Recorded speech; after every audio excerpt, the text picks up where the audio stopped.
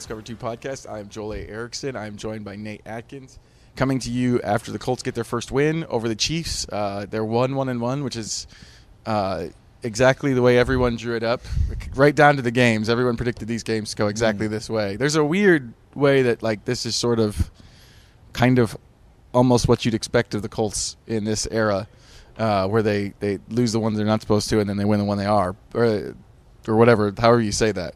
But Titans coming up, huge game this week. Before we get to that, though, Nate, did you bring a mascot? I did bring a mascot. No, he only brings them when the Colts win, apparently. I guess so. Ties aren't good enough either, so you got to win to get me to bring a mascot. But want to bring out a couple little guys here. These are the Redwoods. It goes back to a nickname that Julian Blackmon offered up in training camp when he was looking across the line and he sees these two rookie tight ends who are giants, and one of them is Jelani Woods and the other one is Drew Ogletree, and he called them the Redwoods. And it was a cute little storyline in camp because it was these two giant rookie tight ends who all of a sudden were playing a lot with the first team and were roommates and they were acting like brothers and all this fun stuff. And then unfortunately what happens in this brutal game is sometimes a Redwood falls over and gets hurt. Drew Ogletree and had a very unfortunate injury. Did you practice that? That was timed very well. Nature takes it fell sometimes. right at the time you were saying it. Life finds a way. So right now one of the Redwoods had to go out of the picture, and all of a sudden we're down to one Redwood, and that's Jelani Woods. And he was hard to find for the first few weeks. I mean, I don't know if we're missing the forest through the trees watching this team because he was hard to find. Yeah, exactly. There we are. 8 snaps week 1, 8 snaps week 2, and everyone's like, where'd the tree go? And the Redwood came back out this week, though. Not just 1 touchdown, 2 touchdowns, 2 for 2 in the red zone, game-winning touchdown. And it was just a good reminder that he was still there, that he still had this potential that they drafted in the second round out of Virginia. And the other Redwood never fully went away either, because at halftime of that game, I went out in the press box and I ran into Drew Ogletree.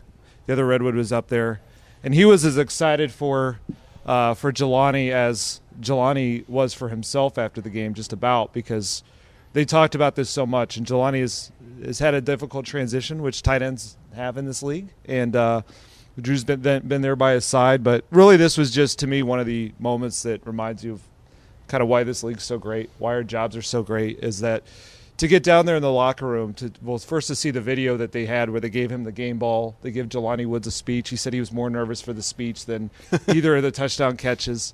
But then after that, and he's sitting there at his locker after he's done his media scrum, and he was going from his phone to just sort of looking around the room, just like, I'm really here. Like, this is really happening. This is all the stuff that he hoped could happen, that he dreamed of. And you think about the rise of a rookie where it's so exciting to get drafted, your family's exclaiming it's all wonderful, then you get to camp and it's warm fuzzy feelings, then the games start and things count and people start complaining and people start getting upset. And Jelani Woods has had a tough transition like most tight ends do, but he had his moment. He reminded them that there's a reason they wanted Redwoods on this offense, and came through with an incredible play, an incredible moment.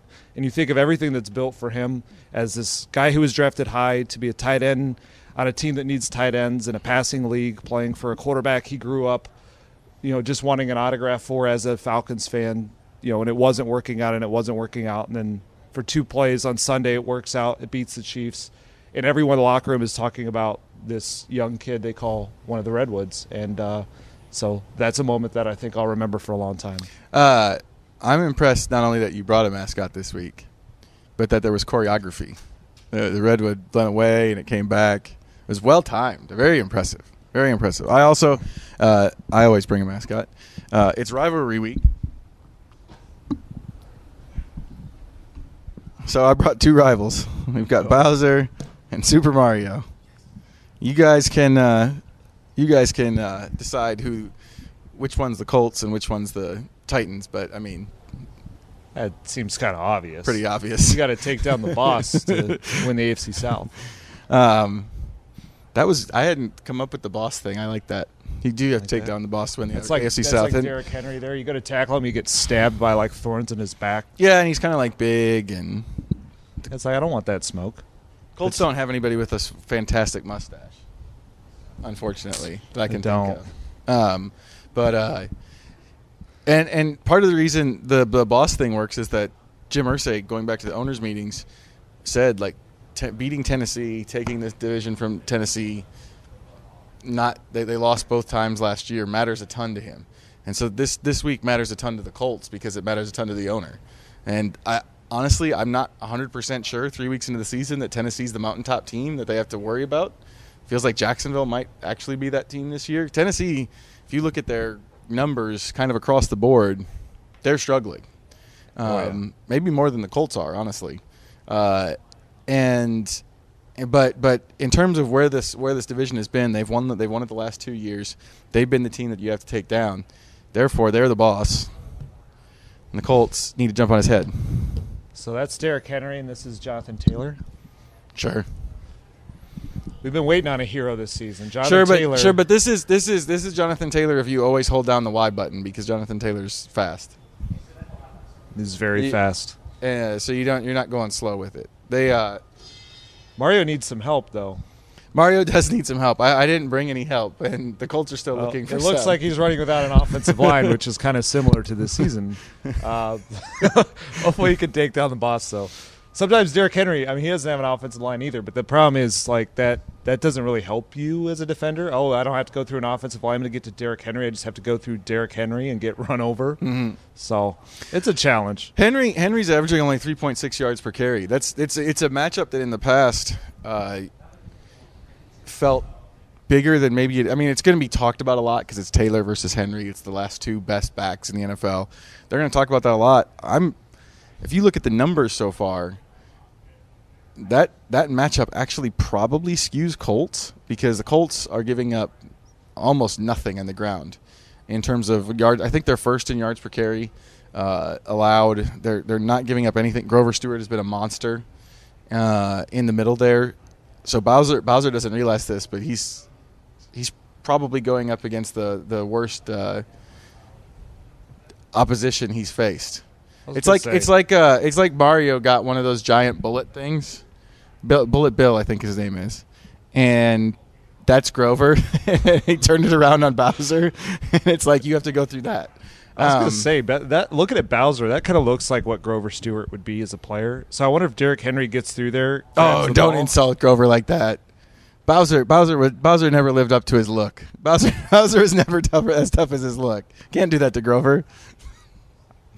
I don't know. I think Bowser's better than you think he is. I think he's the boss. And right now that's how Grover Stewart's. He's an ineffective boss. That's true. Well, the bad guys are supposed to win in the video games. In real life, sometimes the bad guys win. But I don't know. Yeah, it's amazing when teams try and run against the Colts right now because you kind of have two options and neither are great. You either run up the middle and you run right into the gut of Grover Stewart mauling your right guard, or if you try and move out, it's now DeForest Buckner, who's 6'7" and he's got his explosion back in his hips, it looks like. Or you try and run outside, and that's where Bobby Okereke and Zaire Franklin right now are just kind of like missiles to the ball. They're still adjusting to some of the man-matched parts of Gus Bradley's defense, but run defense, whenever it's an outside run, those guys have just put the guy on the ground. One other guy who's been really good in run defense, I don't know if he's getting the Kwity Paye has been really good. Kwity Paye has 4 tackles for loss. That's he's tied with there haven't been enough weeks for that to separate yet, so he's tied for second with a bunch of players. But 4 tackles for loss is significant. He's got the 2 sacks. He's been playing really well there, and he's going to matter because I haven't watched the Titans much more than the Bills game so far, and that was hard to get a good gauge on what they're doing with Henry this year because the Bills just destroyed them. But in the past with Henry, for all of his bulk and as big as he is, he's hurt the Colts the most off tackle in the open field, and so I think Grover is a big deal, but I don't think they're going to go at him. I think they're going to try to go on the edges, and so Kwity Paye playing well, the linebackers playing well. I think maybe we see more of Nick Cross this week because of the physical capabilities. Rodney McLeod is a free safety by trade, generally. He has been throughout his career. Mm-hmm. Cross packs a little more punch. And I think that that's going to matter probably coming down. In past games when they've done well against Derrick Henry, the strong safety has played a big role. Kari Willis had some very good games against him in the past. Clayton Geathers had some games against him in the past. The strong safety tends to end up, because they go to the outside some, playing a big role. I wonder if that means we see Nick Cross a little bit more this week.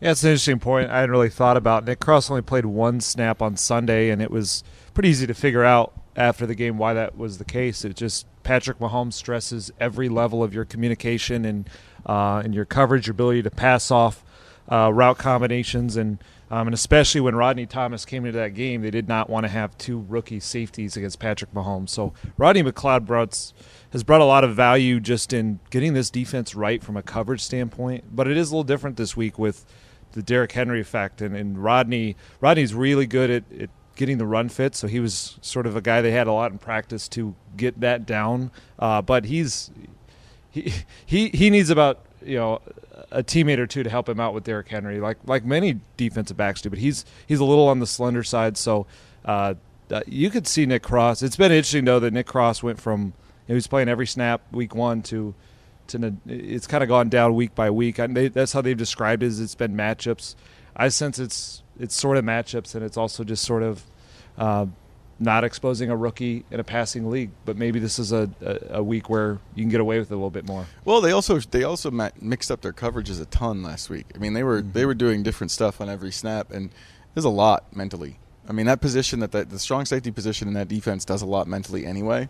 It's the communicator, it's the check, and then on top of that, they're shifting all these coverages to mess with Mahomes. They probably should continue to do that, just based on the way the NFL is going. Anything you can do to make people hold it, so I think that especially the combination of the fact that it's the Chiefs who do a ton of misdirection and they do a bunch of stuff in the middle of the field, and people are crossing and doing all kinds of stuff like that. The combination of that plus the complex nature of the Colts' game plan last week and how they were mixing up coverages. I mean, Nick Cross is 20, and he's not experienced. Just turned 21. Oh, he's 21 now. Yeah, but he's not that experienced, and that's a lot mentally on a player when you're making the calls, you're making the checks, you're in a different coverage every time. I think that was the most revealing thing Gus Bradley said was, we wanted him in there for a little bit more experience with who we were dealing with.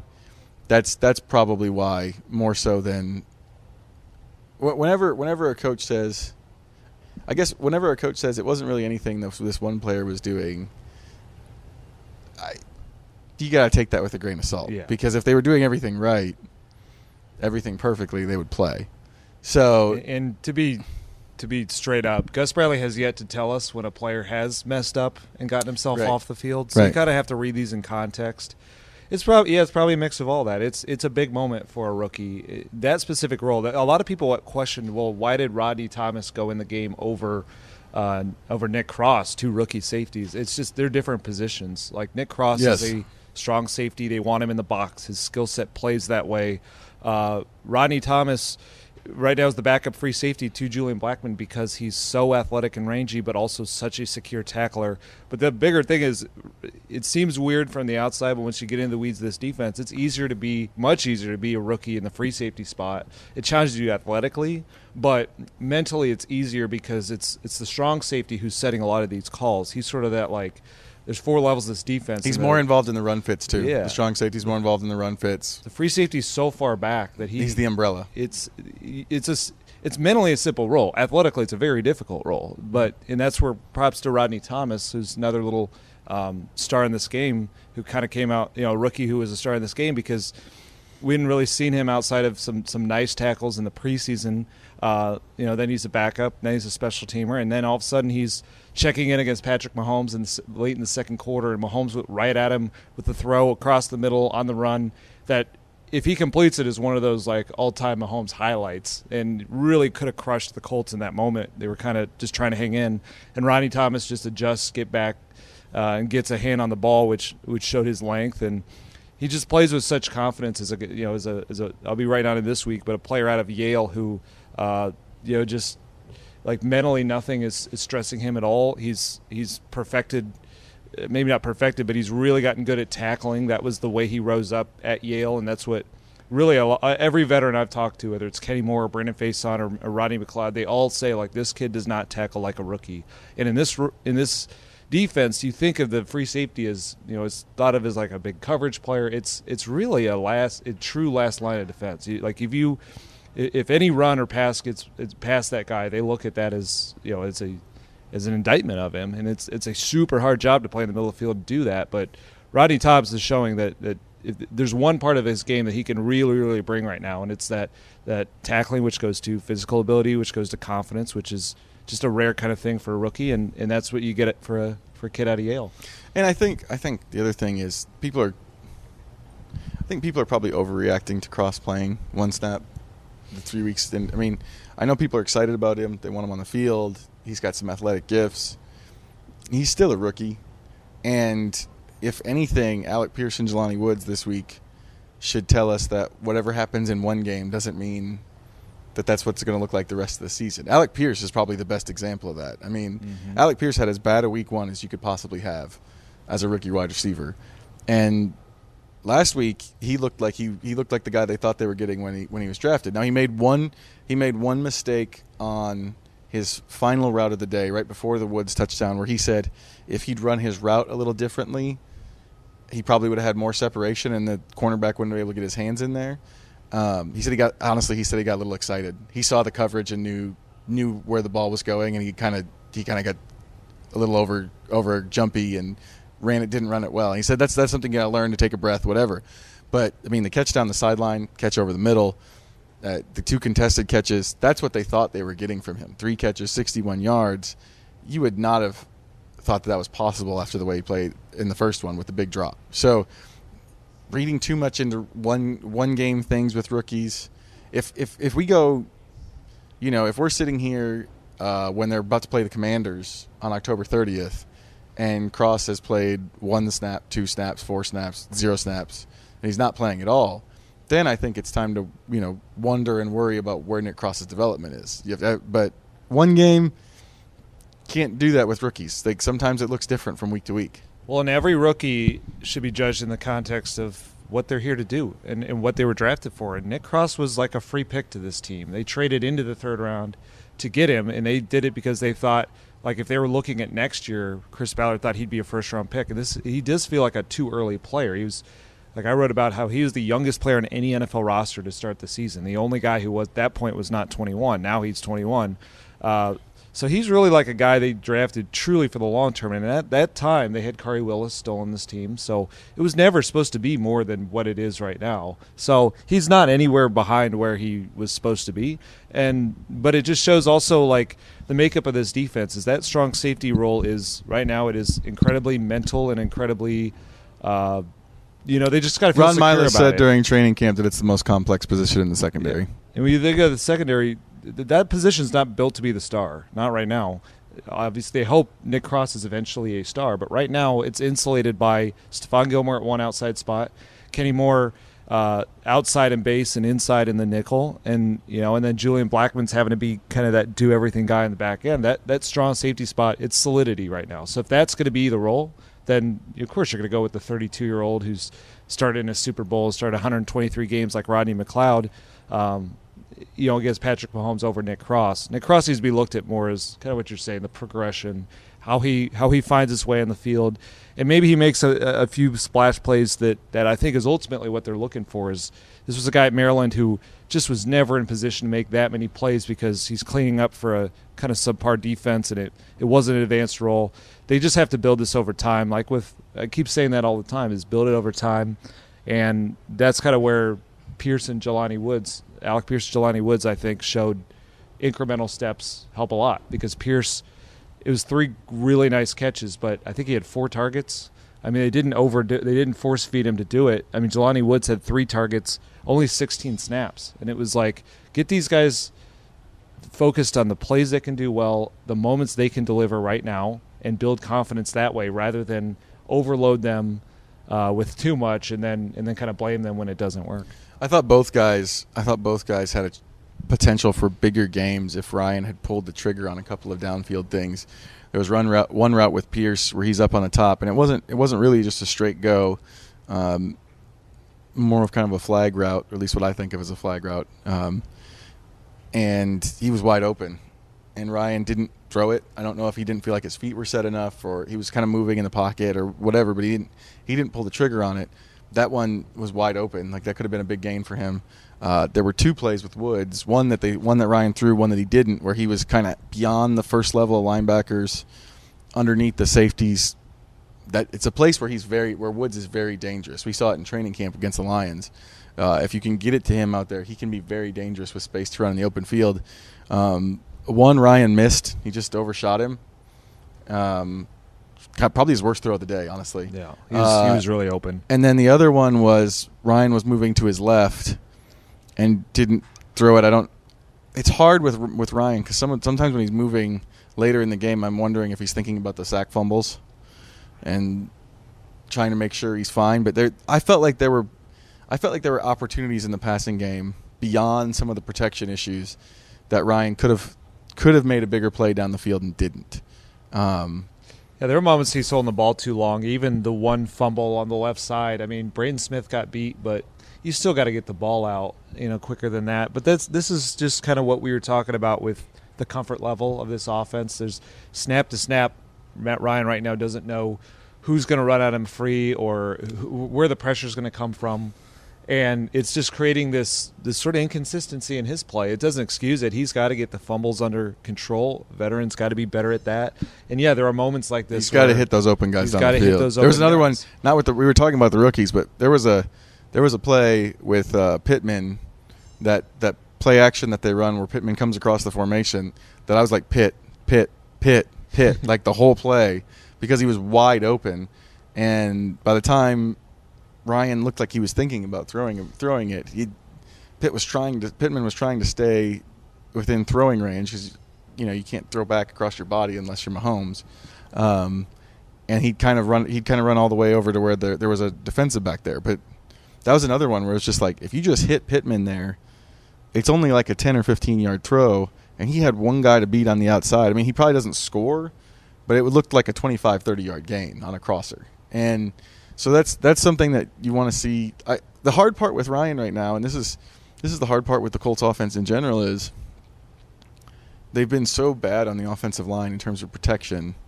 It's hard to know how much of an effect that's having on everything. Him specifically, like when he's on the move, is he worried about getting hit from behind? Is that why he's not doing? Is that why he's not pulling the trigger on this stuff? It's he's been sacked so many times in the last 2 weeks. Just for context, I wrote this in a story the other day, but under Frank Reich, the Colts have only allowed 5 sacks in a game 3 times prior to this season. They've done it in back-to-back games now. And they've got free rushers coming in ways they've never seen before. All of it seems to be just affecting everything. I felt like Ryan's feet in the pocket up until the last quarter or so were pretty happy. I felt like he was kind of jumpy in the pocket. And I don't know if that's part of some of those missed receivers is just feeling like the hammer's coming down on him at every second. I think so. I've noticed it with the tight end specifically, is he seems to be caught in between where when he goes to throw to Kylan Granson, sometimes Granson's not quite ready, quite turned around, quite set for Ryan to throw, and their trust isn't there yet to throw before they're at that point. Like sometimes to build a good connection in the NFL, you have to throw it before the guy has, a lot of times before he's turned, before he's looking, and trust that his hands are going to be in the right place, that he'll corral it. That's not there with him. With Mo Alley Cox, I've noticed that some. He's really getting a little gun shy throwing to Mo Alley Cox, which isn't, it's not the same deal. It's not, wondering about a rookie, but it's trust that isn't fully there. So these were always going to happen somewhat with this passing game. It's when you sprinkle in all this problem with the offensive line and all the pressures, it is starting to live in his head where he's, rather than every play thinking about when do I need to throw for Kylan to have a chance to catch this and not have it at him too quickly, or Mo Alley Cox, he's having to add that with pressure, and he doesn't know where it's coming from. He doesn't know if it's on his blind side or if it's going to come early in the down or late in the down. Ryan's got to play better, obviously, but on some of these moments. But really, like we keep going back to, I just think the answers are going to come through the offensive line. If they can settle that down, I really was more impressed with the receivers and tight ends, how open they got this week. They really did a nice job getting open, and for the most part, were very efficient. Ryan finished 27 of 37, which is kind of amazing to think how much pressure he was under, and where we've talked about these receivers. They really got it done for the most part. But they can't be the unit that has to lift the entire offense. They need an offensive line that gets them settled. And I think what you have to be excited for is that if it can get fixed, like they fixed so much the previous week and the offensive line wasn't, but if that unit can get fixed, even back to an average level, like this could be a really, really nice offense. We've seen them. They have a lot of moments in the red zone. They've dropped a few touchdowns, but the plays are often there. It's just, can they get there a little bit more consistently? Can they open Jonathan Taylor up for a run? He's not had one that's longer than 21 this year on 61 carries, and that's usually his game is breaking these big ones. Can they do that? And can they just like avoid the disaster, the sacks, the fumbles, get into the red zone and let Ryan guide it? Because I really think once you've seen them get into the red zone, Ryan has been really, really sharp. It's not all there between the protections, and there were some growing pains with drops and whatnot, but there's potential in this offense. But obviously there's also risk, because if you're going to let your quarterback get hit that many times, then any drive can turn into disaster if it's not addressed. The thing I think that's the most concerning, and this is what Frank Reich said, is just that this is not characteristic of them. That blitzers, free rushers, not being able to identify those guys, it has not generally been a more than maybe 1 or 2 game issue for them in the Frank Reich era. It's important to remind people, I think, it's important to remind yourself when you're thinking about the Colts right now, that this is a team that in 4 years under Frank Reich has never finished outside the top 10 in sacks allowed. And some of that in the Jacoby Brissett and Carson Wentz years is because of lack of attempts. But some of it is just they're generally pretty good at protecting the quarterback. They're number one his first year. They were 1 his first year and 2 his third year.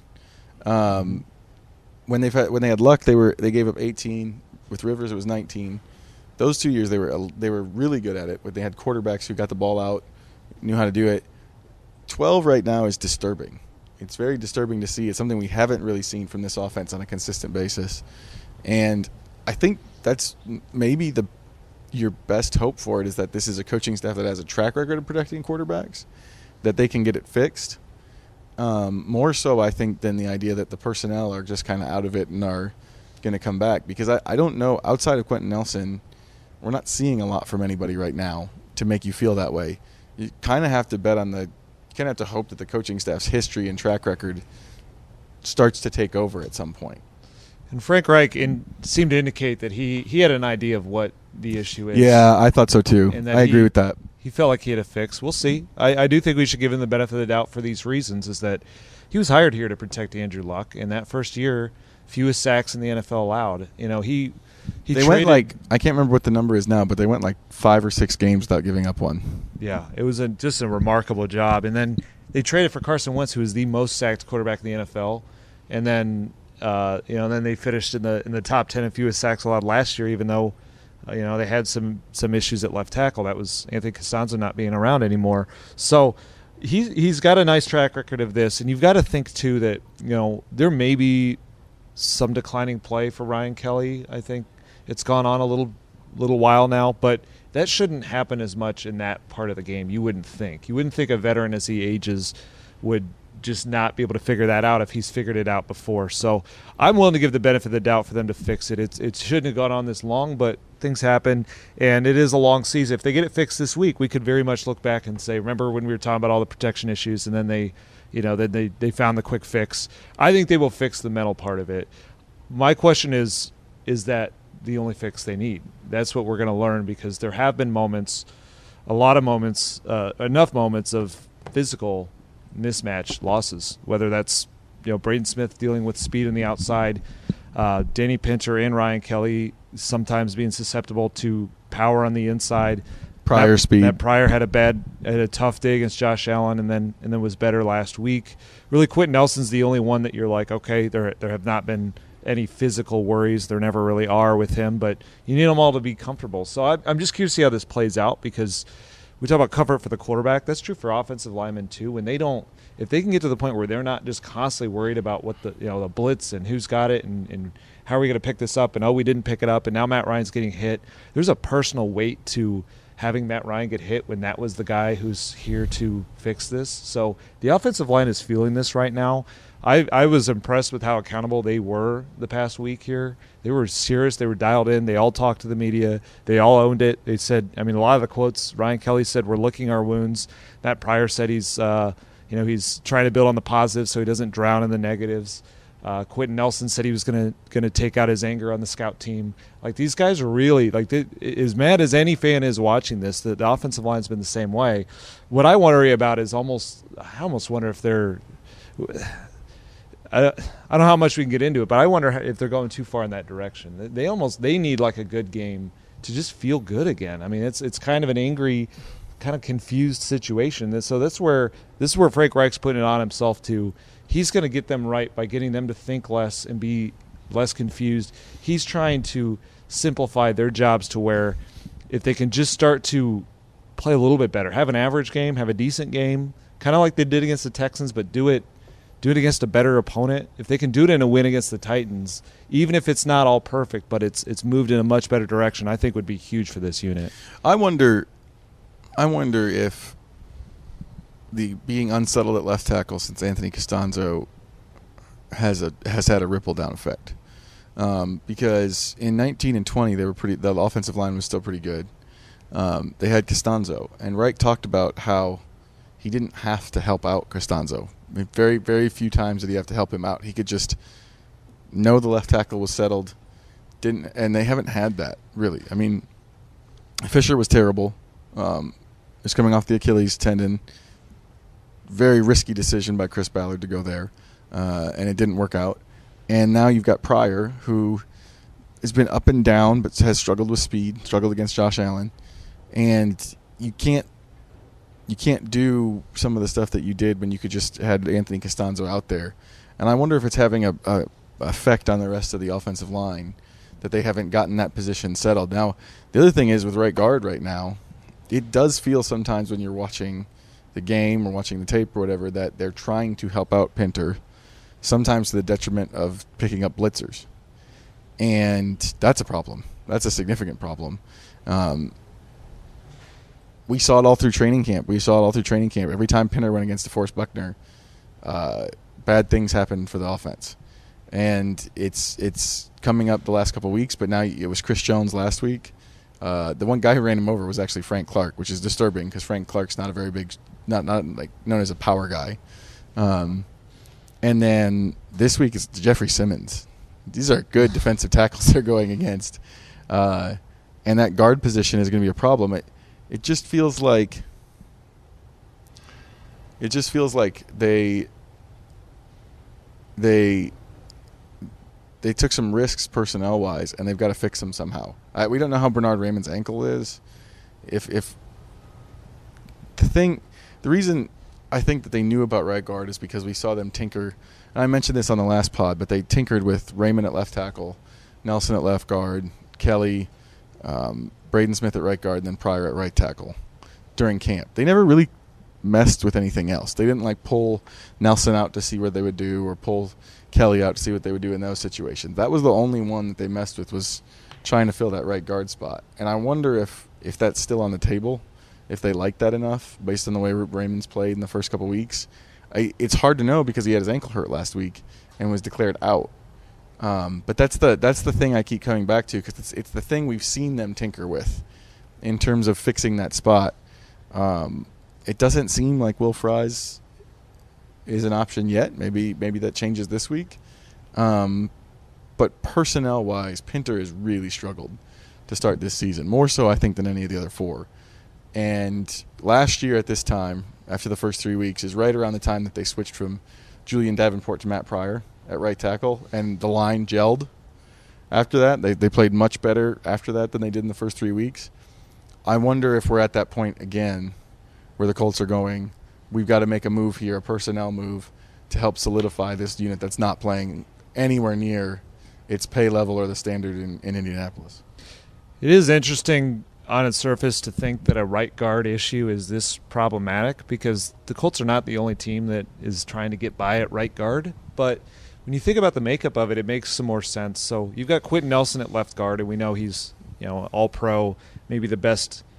You could argue the best offensive lineman in football. And so other teams, when they're going up against him, they're not going to put their top interior rusher against him. They're going to put him on the other side. And so right, why would you waste Chris Jones and Jeffrey Simmons against Quentin Nelson when you can put him against Danny Pinter and win a bunch? Yeah. And so if the question with Pinter is physically anyway, like I used to think in camp, well, when DeForest Buckner's blowing it up, I try to give a little bit of leeway because it's DeForest Buckner. I mean, this is an amazing player, but he's going to face a lot of amazing players on the right side because of this situation with Quentin Nelson. And so I think the Colts were betting – obviously they thought Danny Pinter would play better than this. They also thought – I think they were really banking on the unit lifting that spot up, with Ryan Kelly at center and Braden Smith at right tackle. And I think, though, that we're starting to learn that those are good players that have a few limitations if they're having to always help out that guard. For example, Braden Smith – he's made it work without a lot of length. But if he's having to start, if he's having to give a punch inside or really work a lot of these combos with Danny Pinter, he's having a hard time catching guys who are going around the edge because he doesn't have that natural length to do both. So that's some of the issues. So it is interesting to see, Braden Smith was drafted to be a right guard. So maybe that gets him playing really well, and I do think Matt Pryor's told me he's more comfortable on the right side. That's what he's told coaches. So I could see that working. They're in a tough spot because they're trying to make week-to-week decisions to help save Matt Ryan right now, which is very critical, while also figuring out the long-term plan of this all, because this is the highest-paid offensive line, and I just wonder about moving a tackle like Braden Smith that they paid right tackle money into right guard, and then all of a sudden you're trying to project forward to figure out who are our tackles. We now potentially you're in a spot where you need two tackles because your right tackle is Matt Pryor's in a contract year. This is getting too far ahead, but I think this is why sometimes when we wonder why didn't they do this fix already, there's sometimes a little bit more going on than just that week's game and that situation. They're trying to settle as many other things they can before they pull certain levers. So that's where I think Frank Reich's taken it upon himself to fix some of the free rushers. But at some point, if it is a matter of physical problems at right guard, and that is just not something, there's not a schematic fix to size and strength, that's where they're going to have to do something. And I think the fact that they've tinkered with that lineup is telling. Yeah, the hard truth of the NFL is that if you don't make changes that you think will work because you're looking at the long term, you will lose a bunch of games in the short term. And this Colts team has not been that at all. Every player has said they feel like they can do something. They like the guys they've got. You can't worry about the future when the future gets here. True. Or as I like to tell, sometimes I like to say that's a problem for future Joel. That's a problem for future Chris. It's a problem for future Chris. Right now, Frank Reich has to figure out how to get his offense going. It has not been good enough. And I thought the thing about last week was, after a game against Jacksonville and a game against Houston too, where it felt like there was a ton going wrong, last week it felt like just about everything looked better. And it's shown a spotlight on what the worst problem is. And the worst problem is the offensive line. And I don't know how the offense is going to get going until the offensive line starts playing better football, both in the pass game and the run game. I think the pass game is a bigger and worse problem right now. But until that happens, you're not going to see this offense play well. It's just not going to happen. Mm-hmm. Because, people were saying, why aren't they calling more quick stuff? Why aren't they throwing quicker? Matt Ryan got the ball out in 2.52 seconds. It was the sixth fastest time in the NFL last week. He was getting the ball out quick. They ran quick game. It wasn't working, and he was still under pressure on some of those, even though he was getting the ball out fast. There's only so much you can do as a play caller when when your offensive line can't block people. There's just so much you can do, because that's the entire foundation of every play in the NFL is that the offensive line has to be able to block. And until they start getting them playing better, it's the number one, and it's so far above the number two right now concern for me with this team that, like, I mean, you're obviously position coaches and everyone are trying to focus on improving all over the place, but the offensive line is a critical mass, critical issue right now, and it's dragging the entire rest of the offense down with it. Yeah, the play calling thing is a very important point, because I feel like we bring this up once a podcast, but it's worth reiterating that, like, the issues are so much bigger than play calling, and sometimes the issues create the play call. So when they ran multiple third down plays were screens to Michael Pittman Jr. that the Chiefs kind of set them up for, but then just sprint on a beeline to tackle Michael Pittman Jr. It's like they knew that was coming, and you wonder, well, why do they keep doing it? Because they don't. That's what you do when you get blitzed a lot, and when you don't trust the protection, is you get the ball out to receivers and ask them to make the plays.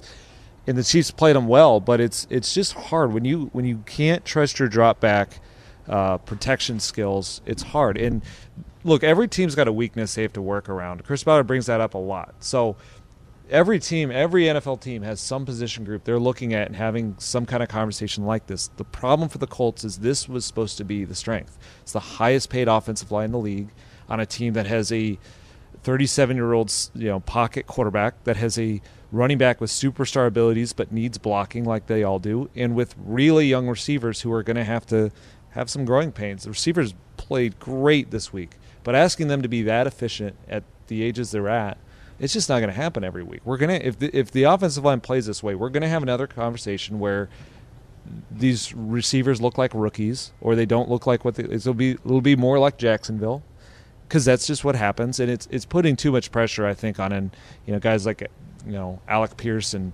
Paris Campbell and Jelani Woods, and like these guys who were just supposed to be pieces, but they're not supposed to like win so quickly, and separate so dynamically right off the snap to make up for what's going on in the offensive line. So when it comes to Frank Reich, because everyone wants to make a conversation about him, what I would say is that if this continues this way, I would be more critical of him if he doesn't make a personnel adjustment on the offensive line. If they keep rolling this out and it keeps being a problem, that to me will be a point of criticism. That's not so much play calling. That's just offensive design. That's a bigger issue than play calling. I hope we get to a point, though, where we can just nitpick the play calling, like the offensive line's great and there are no personnel crisis going on like that. I'm happy to have that conversation if we're at that point, because there is play calling can be criticized, but right now their issues are so much bigger than that. And almost every team you find that will build their team around an offensive line, if those guys aren't performing, nobody looks like a good play caller. Chiefs on Sunday. I mean, that's the thing. The Super Bowl. The Chiefs on Sunday. They've after that Super Bowl, they went and made huge investments in the offensive line, and they've got big names and big high draft picks, and they made Mahomes hold it, and DeForest Buckner had an unbelievable game, and he got good help from the rest of the defensive line. And you saw what happens to the Chiefs with a mobile quarterback who can do things that other people can't in terms of escaping the rush. Just the fact that the offensive line, the Kansas City offensive line, wasn't winning the battle against the Indianapolis defensive line, they lost the game because of that. Ryan is 37, and he's not as mobile as Mahomes, but the way the Colts offensive line is playing right now, you could put Mahomes back there and it would look bad, because he'd be getting hit, or he'd be being run into incomplete. What happens with Mahomes is you end up running him into incomplete passes because he just keeps running straight backwards and knows his arm strength is enough that he can get it back to the line of scrimmage. But yeah, like the Chiefs are a good example. What the Colts just did to the Chiefs defensively is a good example of why the offensive line matters so much. Even if you have a super mobile, super creative quarterback capable of throwing from all kinds of different arm angles, if they're under pressure in the pocket, the offense is not going to work the way it's supposed to. The Chiefs' offense did not work the way it was supposed to because of the pass rush and because of the coverage. I think Gus Bradley did a lot to make it hard on Mahomes to throw to his quick read right away, but they also had a lot of pressure. And bringing it back to the Colts offense, it's just not going to work. If it doesn't work for Kansas City, with that guy at quarterback to have pressure, it's really not going to work for in their play caller. Yeah, it's really not going to work for a team with a 37-year-old quarterback who doesn't move like Patrick Mahomes does and can't just do the absolutely wrong thing and run straight backward. That's the wrong thing to do. Mahomes can get away with it, but like that's the wrong thing to do. Like you don't want Matt Ryan. You have to have the offensive line to help these guys out. And they like I said, if they weren't throwing it quickly, I went and looked at that because they were slow in Jacksonville. Matt Ryan was slow getting the ball out in Jacksonville. I think because Pittman wasn't there, Pierce wasn't there. He didn't have some of his options. That was corrected this week. 2.52 seconds is Phillip Rivers' time. That is really fast. That will put you in the top 5 or 6 in every season I've ever looked at on the next gen stats of time to throw. And yet they still gave up 5 sacks. And they gave up 5 sacks and 10 quarterback hits. That's bad. That means the offensive line has to get fixed. Yeah, no doubt. And they're lucky this week, or fortunate in this matchup, is that Harold Landry is out for the year, and he's one of the best speed rushers. They got 3 sacks from Rashad Weaver. I should say to clarify, it's never a fortunate thing when a player's out for the year. But they don't have to deal with speed this week with Harold Landry being out for a year. He's one of the absolute fastest, most electric edge rush players. That would have been a really tough matchup for Matt Pryor. Now you don't have to worry about that as much. So I think looking for positives, Matt Pryor played a lot better. I think I saw he gave up 1 hurry this past week. It wasn't the toughest matchup either, but that's the thing. You got to build, and he was I really do think Matt Pryor's wired to be a guy who gets a little bit more comfortable and confident by the week and just has to kind of hold in as best as he can against the speed matchups he faces. Jeffrey Simmons is obviously the huge. I'd feel better if Pryor was on the right side. Yeah, I would too. That's a huge concern is Jeffrey Simmons. We know what's going to happen. He's going to line up over Danny Pinter, and they're going to have to find a way to hang in. Danico Autry too. They can send different kinds of people at him because they've got him. Autry is an end, but he can play inside. He used to here, so that part of it. If you're looking at just the baseline stats for the Tennessee Titans, this looks like a game that maybe the Colts offense has a chance to get going because they've not been good against the run. They've not been good against the pass. Not really. They're in the 20s in all of their rankings on those sides of the ball. I think they're 26th in defensive DVOA. But one matchup can ruin that, and the matchup I'm looking at is Danny Pinter versus Danico Autry and Jeffrey Simmons. Because if I was the Titans, that's the one that looks the most gettable for me. You think about the stunts and twists. I mean, those have given so many problems to the Colts this year. So, it feels like every time they're in a third down situation where they're going to pass, so 5 or longer, it's the most predictable thing. You're either going to see a stun or a twist or a blitz. And almost every time it creates pressure. And that's the problem. They're having a hard time. You're going to have some of those plays in football. They're having a harder time staying out of it because the run game is not as lethal as it was. That'd be another thing that would be nice is Jonathan Taylor had 21 carries last week. They get 37 passes for Matt Ryan. Right now, until they've totally built out this receiving core, I think they should ideally put a little bit more on Taylor. I know they got to run it better to do that. Right. And I mean, we've had talks about the long term and putting carries on Taylor, and yes, that has to get under control. I think right now, though, the way this team's built, that should be how they have to try and win games. But yeah, they have to run better than that. They can't 21 carries for like 71 yards. I think he had a long of 13, and on the season is a long of 21. Like, we need to see that. The other thing too is what we haven't seen this year is Taylor. I think the biggest value for Taylor in this version of this modern era of football is that he can break it the distance. He can take a carry that maybe you blocked for 20 yards, and he can run it for 60. And what it does is it ends the drive. There's no more third downs. There's no more plays where the offensive line has to drop back and play backwards. There's no more plays it's just where points. Yep. Receivers have to win. Like, it is an easing effect. So you think about this is like why coaches talk about complementary football so much. Like last week, them forcing that muffed punt on Sky Moore, getting the ball at the 4-yard line and scoring made life easy on that whole offensive personnel. It was go win one red zone matchup. Jelani Woods did it. Took them till third down, but he did it. They scored a touchdown. They were playing from in front. That's what this team has badly needed. The run game is a huge part of that. Springing Jonathan Taylor for even one. If we see one 65-yard touchdown run, I really think it'll start to have that trickle effect where guys feel like we don't have to win 3rd and 6 every single drive 4 times to get a score because it's just working way too hard for this offense. The effect of it could be seen in the Titans' first game. They were winning it. Saquon Barkley went for 68, and the Titans ended up losing. Big rivalry game coming up. We're getting close to the point where we've got to go out. All three of us, me, Nate, and our the guy who's really the most important person for the podcast, Clark Wade, have to go out to the Colts facility. So we're going to wrap it up here. But just remember, this Bowser is coming this week. Luckily, he's coming to Mario's house. You've got to jump on his head. Maybe get some help from the Redwoods. Yeah, the Redwoods got to show up and help Mario out a little bit. He can't run without a line. Technically, when Bowser dies, he doesn't actually just kind of fall over. He goes over the edge. So I'm Joel A. Erickson, and this is Nate Atkins.